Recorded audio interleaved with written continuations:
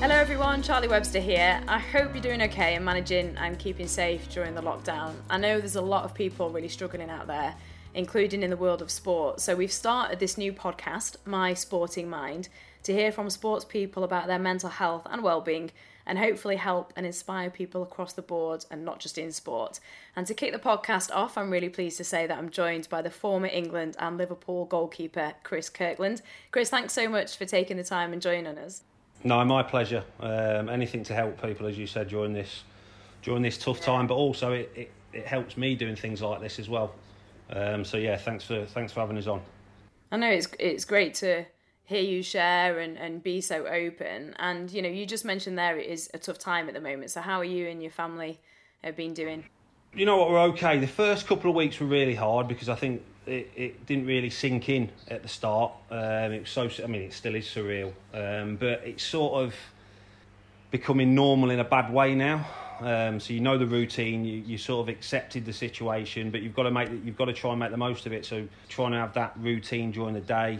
We try and space things out during the day so we don't get up in the morning, do everything, and then we've got sat there twiddling our thumbs. So we try and space things out, do things as a family, exercise. Lucy's still doing all her homework. They get that sent from the school, so she's sort of doing the day as though she would be at school still. And then obviously after that we do things together and do a lot of exercise, walking the dog. But yeah, it's just there's tough days, real tough days, but you've just got to keep telling yourself that eventually we will be out of this. You've just got to keep telling yourself that. Yeah, and I think it's really normal for things to be up and down. You're talking about exercise. I've seen your videos with Lucy, your daughter, and some of the goalkeeping like drills that you've been doing. We were actually talking before we recorded about how much exercise plays a part, and I was telling you, I've been running all the time, but I've also had to be a little bit careful that I'm not so obsessed with it and I don't push myself so far. Is that something that you find with exercise as well? Absolutely, and I had that all during my career as well. I overtrained. Even on days off, I would go for a 10-mile run at home, or I'd go on the bike. But when you're younger, you think you're invincible and you can do it. But when you get over 30, it starts to catch up with you. So but I definitely, if I don't do something most days, I do something, 6 out of 7 days a week. If I don't do something, I just feel lazy, but also mentally as well. It affects me mentally. So, but as soon as I've done some exercise, even when I don't feel like doing it, because as you know, there's days when it's the last thing you want to do.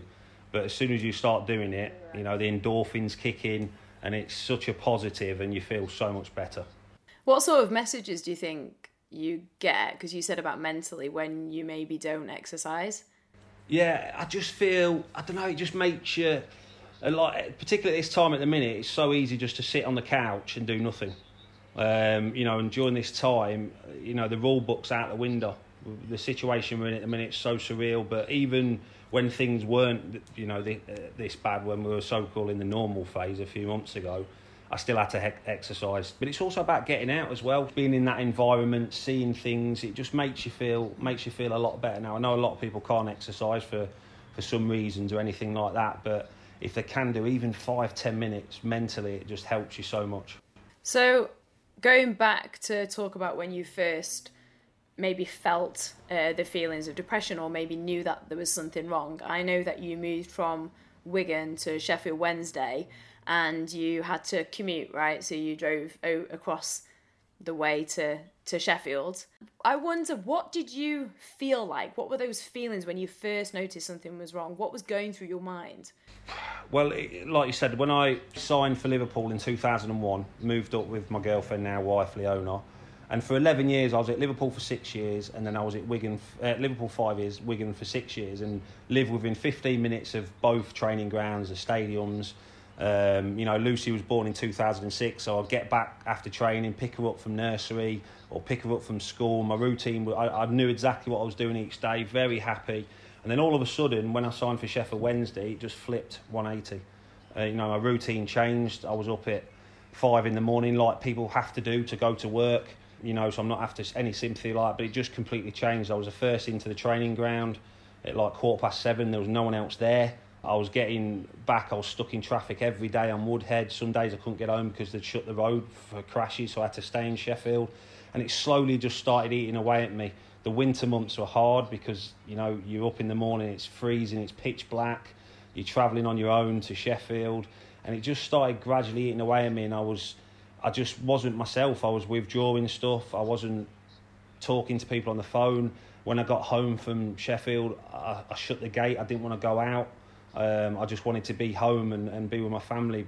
And it just, like, over the 3 years I was there, I was going to sign again for them in 2015-16, but I was in my training kit, first day pre-season, I had the pen in my hand, just about to sign the contract in the office, and somebody just come over saying, you can't do this, you need to get back home, you need to be somewhere closer to home. And I thought doing that would sort of reverse the cycle I was in, but it didn't. By then I was too far. I'd got into that way of living and withdrawing myself from a lot of stuff, and it was horrendous. It, like, you know, you've been through it yourself, you just feel as though you can see it happening, but it's like I always say it like I was in a steel box that was see-through, and I could see myself in this other life not doing anything, slipping away, but I was banging on the box to try and get out and stop myself doing it, but I just couldn't do it. It was just it was the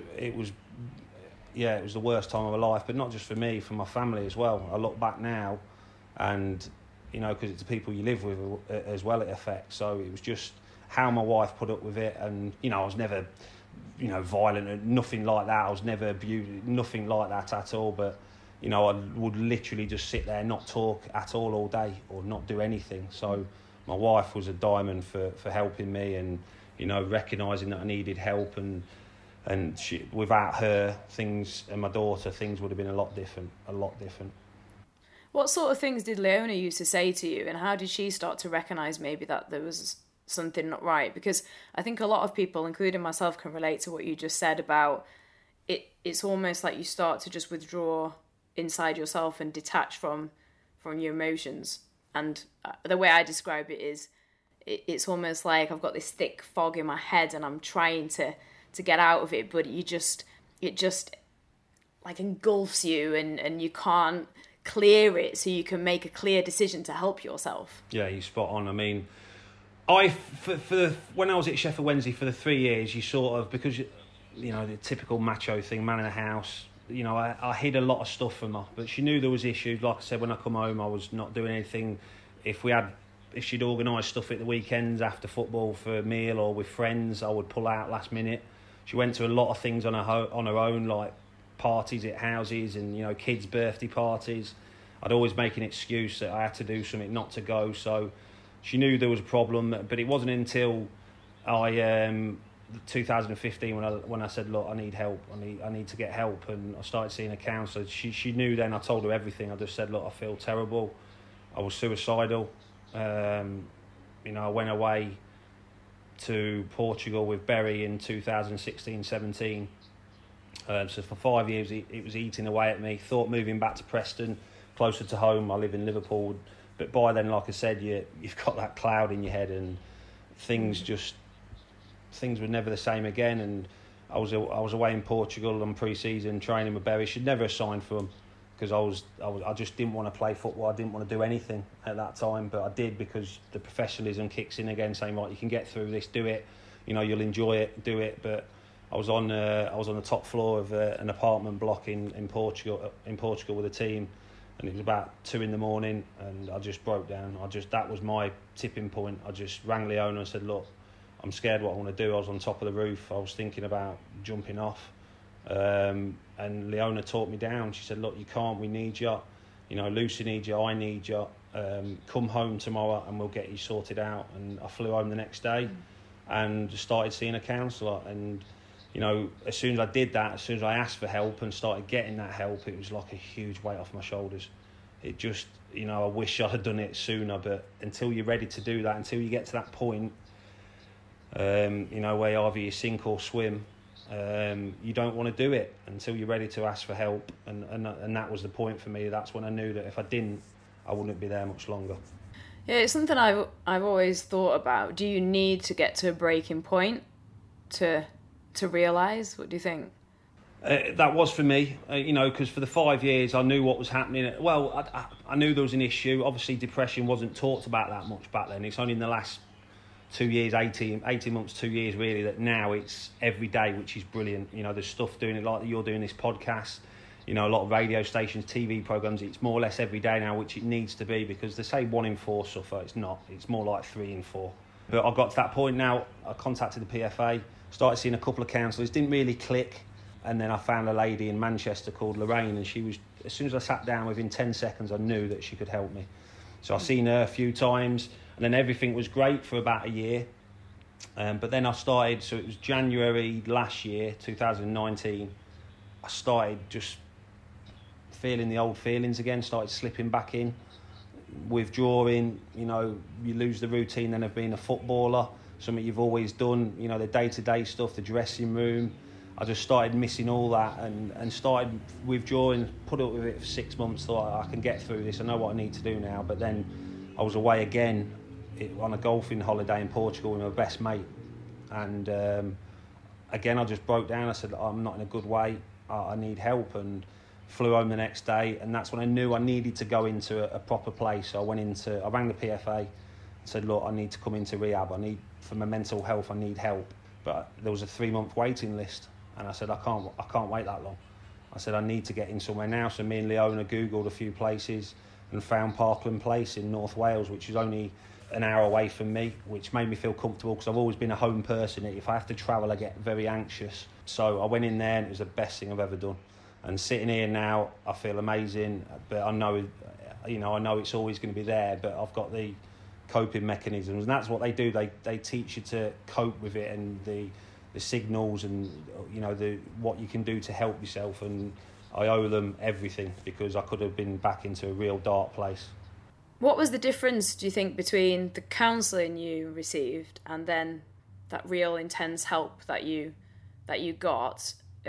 Because I think it's just what you just said was really key, that it is about living with it. I suppose that's what I always describe it, living with depression, rather than like battling against it, because I think when you battle against it, you'll never beat it. This massive fight with it, yeah. And it's almost like accepting that you have that, and then you can live well with it. You can be okay.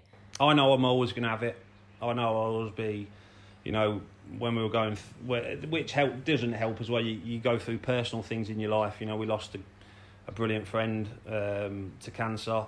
I was driving up to say goodbye to him. He died on the way up. I didn't get a chance to say goodbye to him. So there's things along the way that contribute to that. Everybody has in their lives. There's always tragedies and stuff like that. But in the place, the thing that probably helped me the most was the group sessions, which is something I'd never done before. I was listening to people's stories, and the first couple of days, I must admit, it was extremely hard. And I rang Leona after a couple of days and said, look, these are, you know, I don't know if I can do the group sessions. They're really upsetting me, they're making me cry. But after she went, listen, trust me, stick with it, and they will help you. And then she said, you'll all help each other. And wow, I couldn't wait to get in there in the mornings then. You know, the group sessions, you hear some horrendous things. It all leads back to depression, whether it's addiction, you know, whatever the addictions are, but it all leads back to mental health. It all comes back to that. You know, people don't wake up in the morning and think, right, I'm going to take whatever. You know, no. You do it for a reason. To block things out, or to block the way you're feeling. Yeah, it's like a form of coping with something, right? Exactly. So them group sessions were amazing. Then in the afternoon you had your one-on-ones with a counsellor, with your key worker.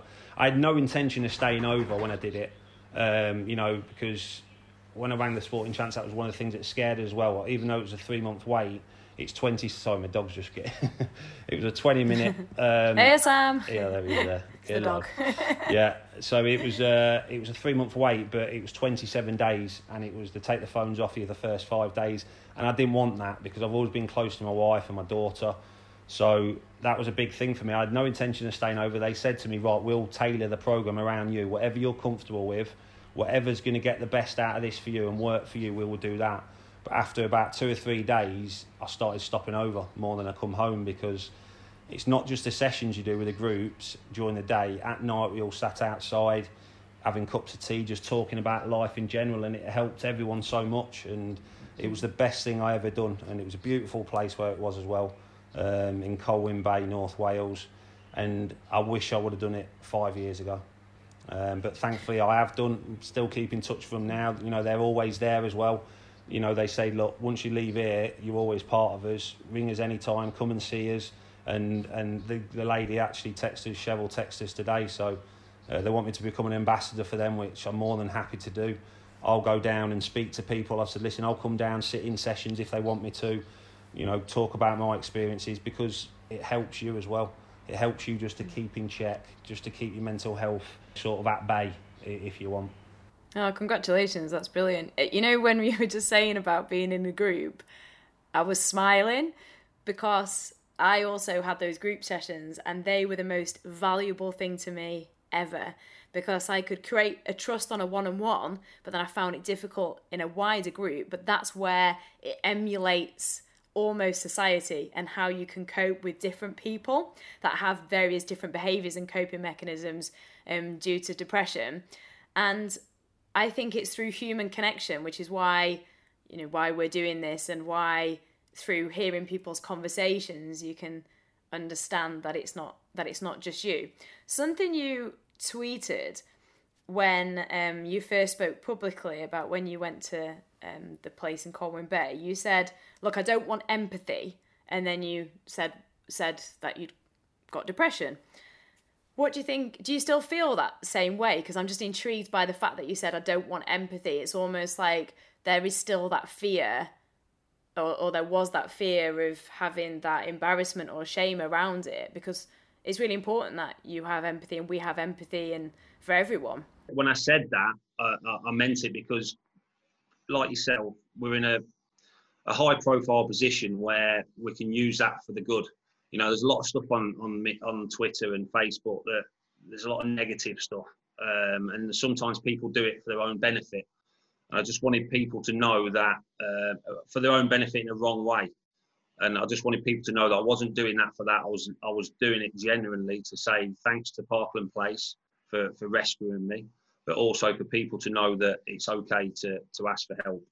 And it doesn't matter who you are, whether you're, you know, so-called, I hate the word, sort of celebrity, I hate that word. Whether you're that, or you just, you know, Joe Blogs down the corner shop or whatever. It's just for people to know that everyone struggles, but everyone needs to ask for help at some time, and not to be ashamed to ask for help. Because the wonderful thing about this world, yes, there is things that drive you insane, but there's people out there that want to help you and want to get, you know, help you get better, and that's what I did it for. And the response from the tweet I put out with the video was just incredible.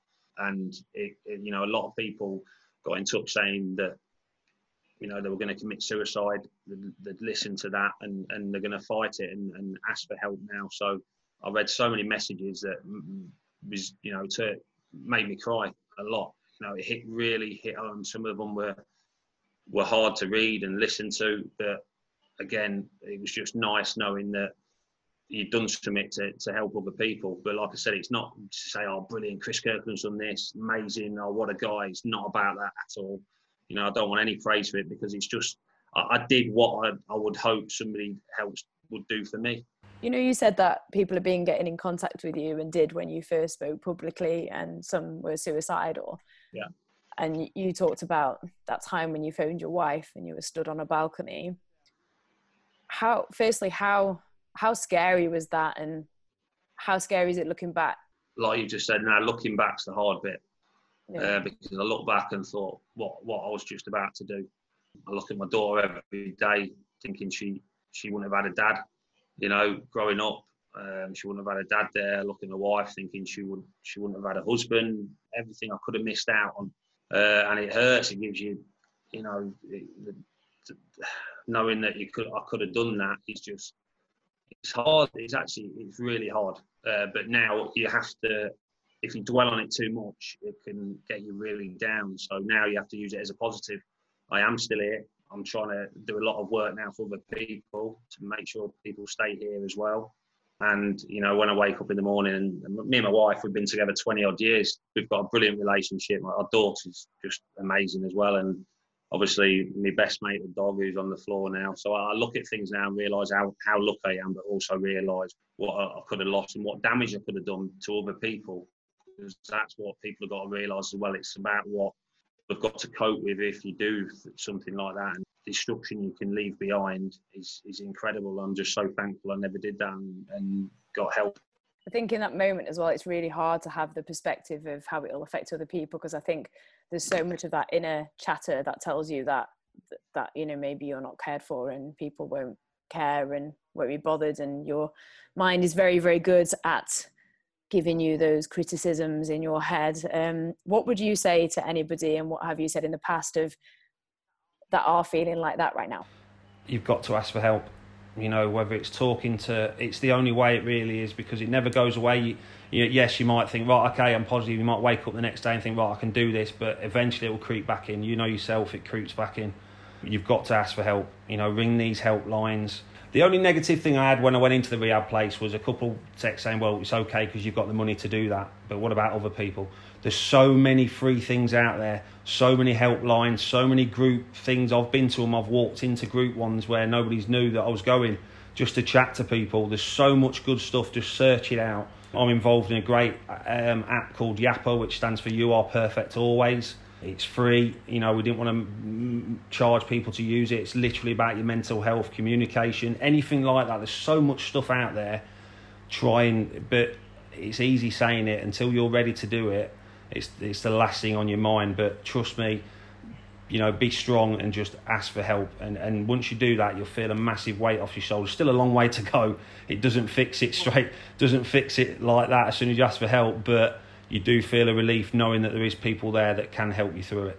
And I know you wanted to give a shout out to your wife Leona's friend, who's doing amazing work as well, before we go.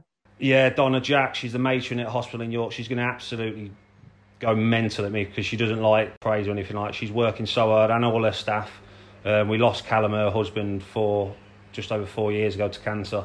And she's obviously, the kids, Zoe and Ryan, are growing up now, but she does amazing work, and all her staff do. And going forward now, you know, when I do stuff where I'm going to be getting a fee for doing stuff, I'm going to donate it all to her to pay for her petrol to get into work, to buy cakes for all the staff that she works with, just to give them a little bit of a pickup. But she's amazing. When I was going through depression, she was there for me, for my wife, even though she was going through heartache herself with losing Callum. You know, we unfortunately, we can't get to see her at the minute, but we're FaceTiming all the time. But she's working 15, 16-hour days every single day. Like, you know, what the NHS is doing and key workers at the minute is just incredible. I'm so happy that they're getting the recognition that they deserve now. Oh, thank you. That's really nice. And thanks so much for sharing, Chris. I really appreciate you being so open and honest. And I really hope you've all found it helpful, wherever you're listening, really. And thank you to Sport in Mind as well. They're a charity, for their support with this episode. Remember, if you are really struggling, myself and Chris did talk about reaching out, you can call 111. That's the NHS helpline. It's available 24 hours a day, 7 days a week. It's just 111. And as always, please feel free to get in touch with me on social media and ask any questions. And I'm sure anybody can contact you as well, Chris. Absolutely. My Twitter. Also, if you can, you want to download that Yapper app, YAPA, it's free, no charge at all. There's going to be a mental health section on it, a meditation section, a fitness section. We're doing all sorts. There's also, if you are struggling, there's a local help button on there that you can press, and it tells you where all your local help is in the area that you're in. So that hopefully that can help a few people. My Twitter is Chris Kirkland, at Chris Kirkland 43. Send me a message and I'll get back to you. Whatever you need. If you are struggling, I'll give you a call on like we're doing now on FaceTime. I've been doing a lot of them calls, and it's helping me just as much as it's helping other people. So yeah, anything I can do to help anyone, please ask. Thanks so much, Chris. Really appreciate it. Thanks for joining us, and keep safe, and we'll definitely speak again soon. Thanks for listening.